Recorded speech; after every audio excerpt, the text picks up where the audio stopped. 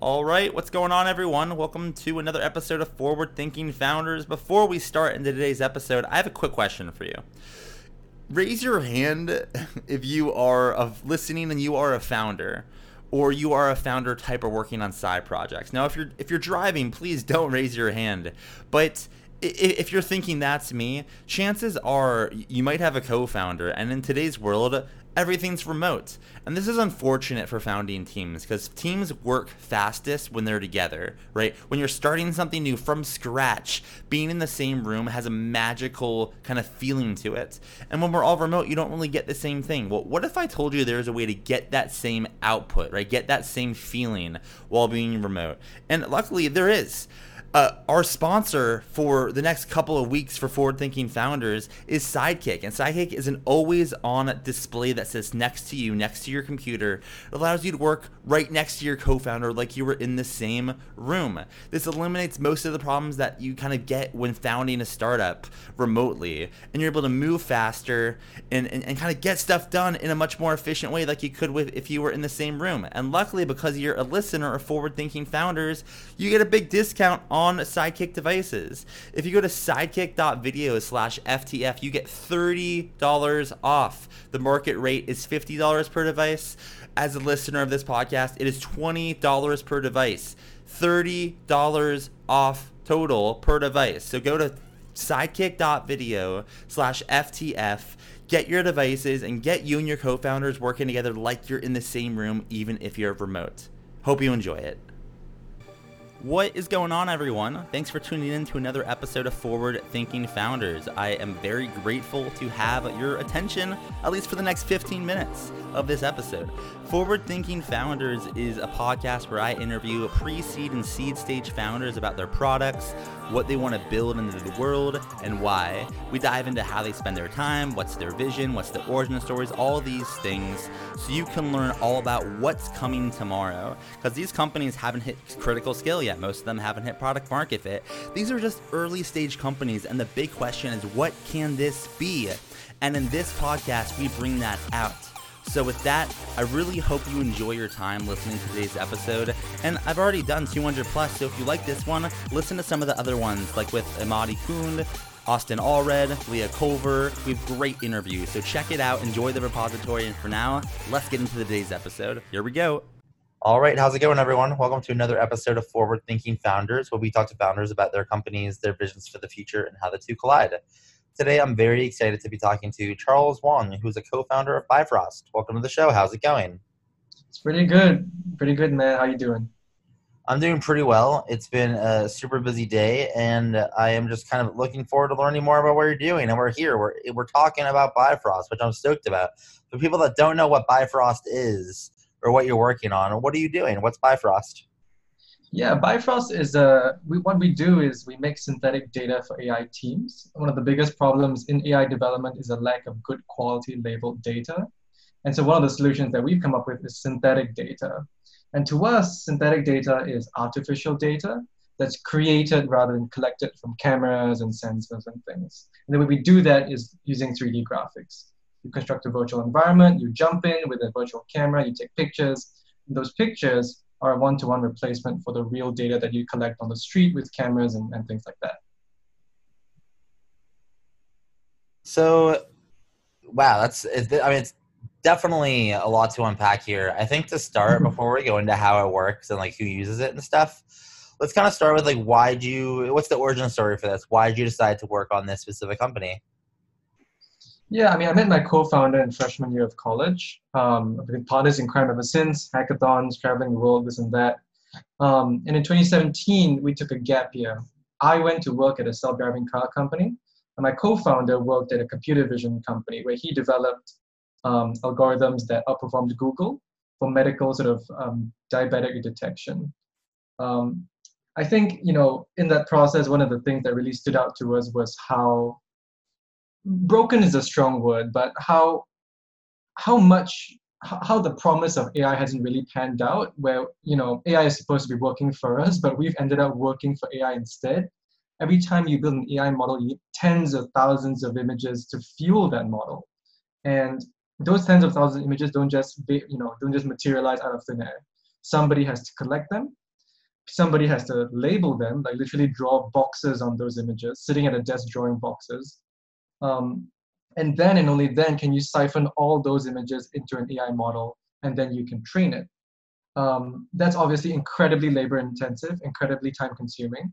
And so we felt like there had to be a better way. So that's why we started Bifrost. And let's say, yeah, that makes sense, and that's kind of like the best reason to start a company. Like you feel like you're uniquely qualified to do something yourself. So who would be a type of person or type of company that would use Bifrost? Can you kind of talk about like a user persona that would like that you're currently targeting that would be a great user for this product? Yeah, so right now we're focused on making visual data sets, so images and videos and stuff. So really any engineer who does any kind of computer vision work would be our ideal customer. We've proven out applications in aerospace and self-driving cars, and even retail. Recently, we demoed synthetic data for an unmanned retail application to a major food and beverage manufacturer. So really, our ideal customer are those poor computer vision engineers sitting there labeling data when they really should be working on the next innovation in machine learning. So how does it, if you're able to go into it, we don't have to go into like the special sauce or anything, but kind of like how does it work? Like on your website, you have why is our data better? You've listed speed, fidelity, variance. Like how have you been able to do this? Or I guess like, I don't know, like what, I would love to learn a little more about how it works if you're open to sharing. Sure. Yeah, no. So imagine, let's say, Matt, you and I, we wanted to build an AI model to detect, I don't know, traffic cones, right? Using detect traffic cones from a video feed. What would we do? The first thing we do is get out there and take lots of pictures and take lots of videos of traffic cones we find on the street. As you can imagine, that would take quite a long time. And even after all that entire process, we'd wind up with a data set that is very contextualized to the US and contextualized to Singapore, right? If we trained an AI model using all those images, and we brought that AI model to, I don't know, China or Tokyo or something, the model would fail because it's been trained on data that's been contextualized and has all these features that match a certain geographical location. So not only is, the data is constrained, it's not diverse, and we took a long time to get it. With synthetic data, basically what we're using. So, it's really, the underlying technology is the same 3D graphic stuff you use for video games and movies, right? We're just really focused on building virtual environments that model reality. We can put in 10,000 traffic cones in various scenarios. We can contextualize them to Dubai, Tokyo, New York, anywhere in the world.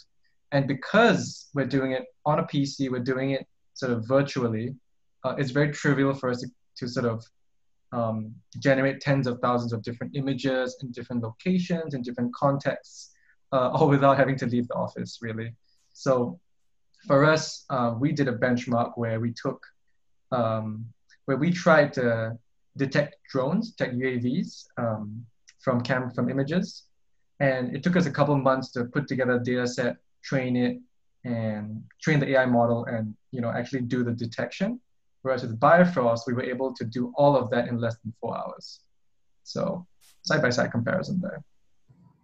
And obviously, I mean, you mentioned you have a co-founder. You might have more people on your team. Not sure, but like, there's a lot of ground to cover here. Like you have your technology, and then you have your getting it in the hands of users. There's fundraising. There's all these different things that you might be spending your time on. I'm curious, like for you, what's your focus? What do you spend your time on during the day? Well, right now we're part of the Techstars Space Accelerator, working with partners like NASA JPL, the USFS, Lockheed Martin. As with any accelerator, the focus is really customer development, getting customers in the door, getting traction, and making sure your product is good enough to serve those customers. So for us, it's all about the user.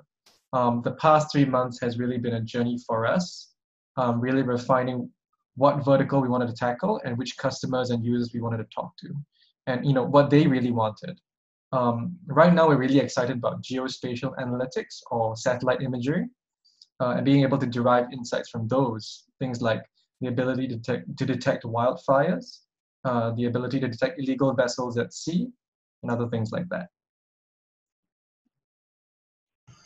And like, so you mentioned that you were in Techstars, which is extremely exciting, and congrats on getting in. I'm curious, like, what has been that experience like for you, and how has getting into Techstars changed how you thought about your company, changed about what activities you spend your time on, about fundraising, kind of what has Techstars done for you in that way? I'd say that Techstars has brought a new level of focus for us. It's very easy, like you mentioned, there are like 1,001 things that could be demanding your attention as a founder. And Techstars, because there's so much input, so much output, you're forced to be really selective about what you do. That focus, that time management is, I think, one of the main draws of being in an accelerator program. Obviously, Techstars offers access to mentors, to customers, to industry, to investors, and things like that. And that's, I think, extremely valuable.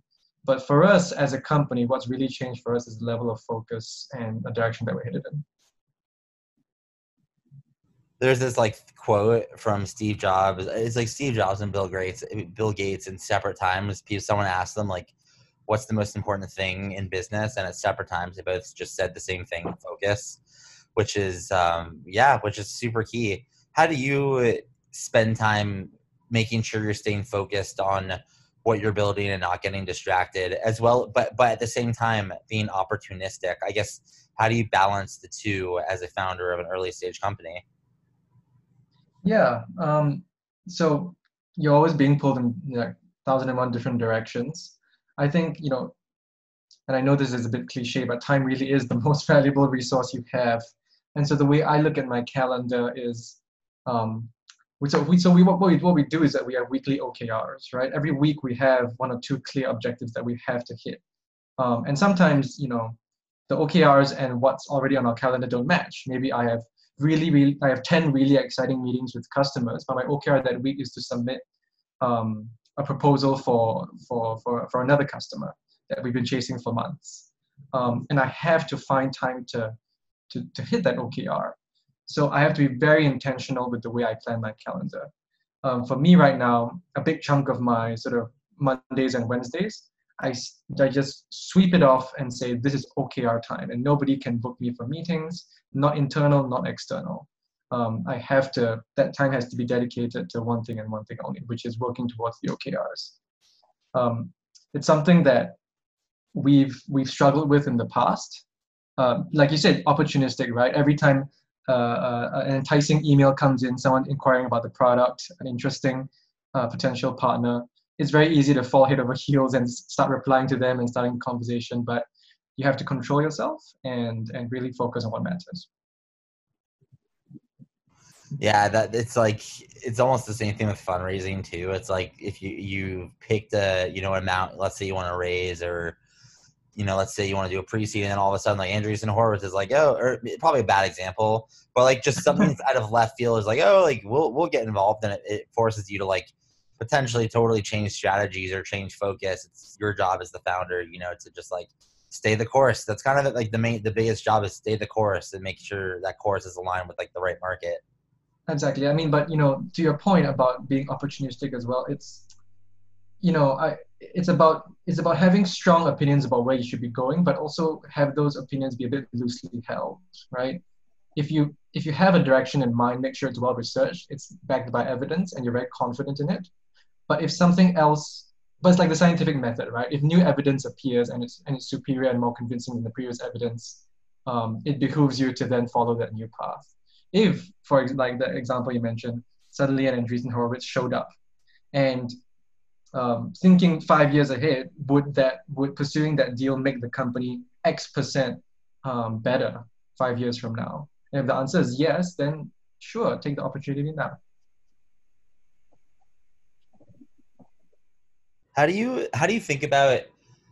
Like so Andreessen Horowitz is an easy example because it's Andreessen Horowitz, and I feel like I could have used something better. Like, how do you let's say, I don't want to like put down any firm or anything, but let's just say like a potential partner comes into your inbox and they're like, oh, we're thinking about a big partnership, it might be a lot of revenue. How do you kind of size up an opportunity to know if it's like worth being opportunistic about versus, oh, like, appreciate you reaching out, not interested? Is there like a filter that you have in your head for that?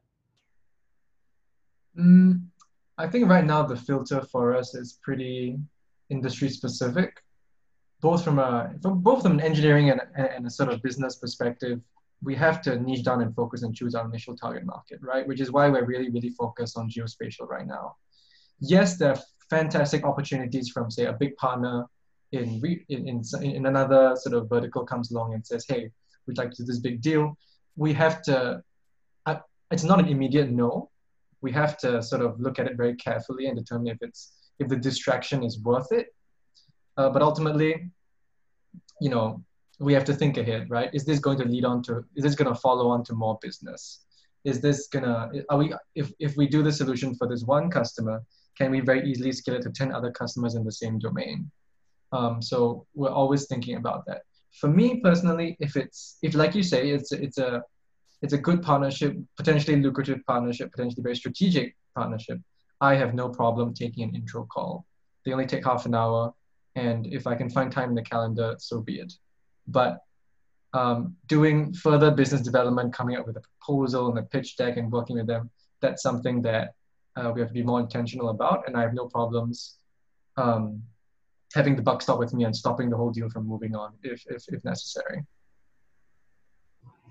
And like, that's kind of like, let's look out long term for a second. So that's how you're evaluating these opportunities for the like long-term advantage. So like, if you looked out 10 years or 20 years, what could this company look like then? Or I guess in other words, what's the big vision for what you're building?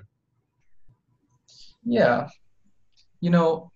I think we see Bifrost as a developer tool, right? We want AI engineers or the AI developers to think of Bifrost as the choice when they're starting to prototype a new AI model.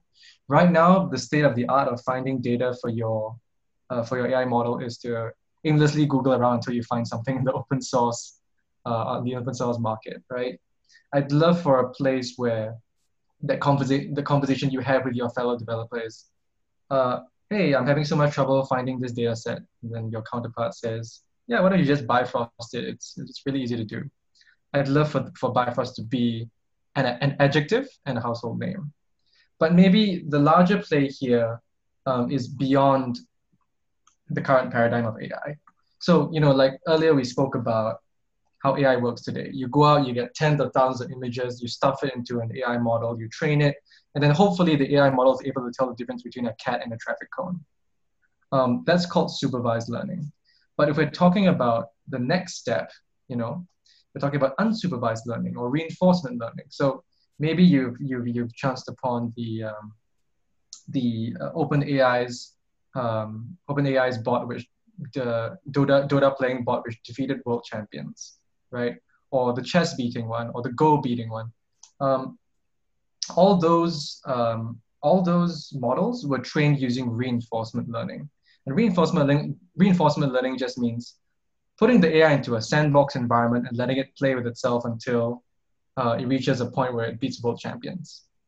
That obviously works really well in games, right? Because there are predefined rules. The sandbox environment is predefined.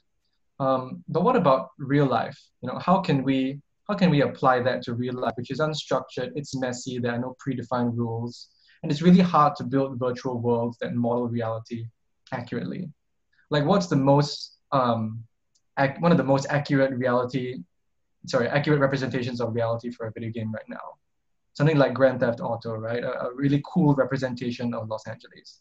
But that representation took several years and hundreds of developers to build. That doesn't sound like a very scalable way to build environments to train reinforcement learning, to train AI. So really, how can we create environments scalably? So we're setting the seeds today. When we build 3D environments to go in and take virtual pictures, the party piece is really generating the 3D environments. And if we can then begin to do that more generalizably, doing it more at scale, suddenly we're no longer an image dataset company, we're a 3D environment company. And that's pretty exciting. In the future, the future currency of AI won't be data anymore. Future currency will be environments, and that's sort of where I see us going.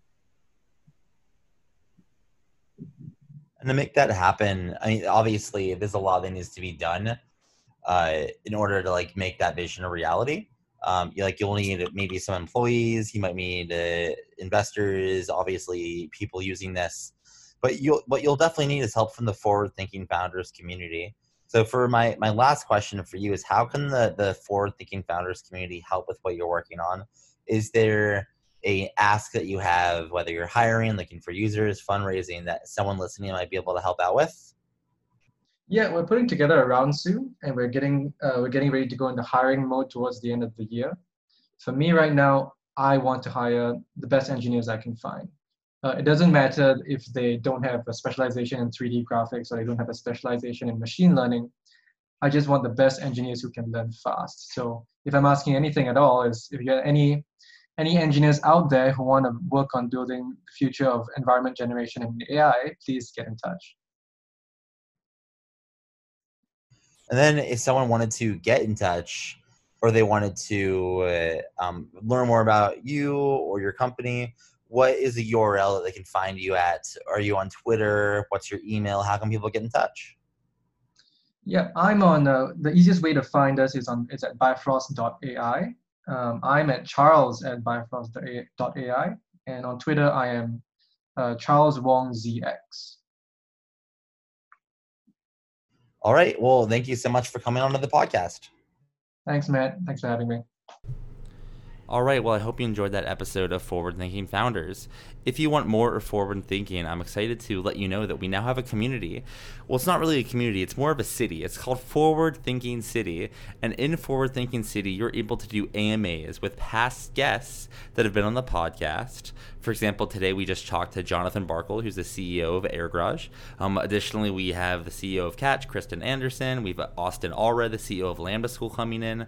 And these are people that you can talk with, right? You can ask them questions. These are AMAs. Additionally, you're able to do happy hours with other residents once a week so you can meet other people, learn about their startups. You also have a chance to do startup office hours and get feedback on your startup or your product, as well as get a chance to pitch actual investors, real VCs. And this is all only for $7 a month. So if you want to support me as a creator, but more importantly, if you want to move your startup career forward and faster and get you access to guests on the podcast, other people in the city, and potential investors, then go to forwardthinking.city and sign up today for $7 a month. That's forwardthinking.city. All right, see you tomorrow.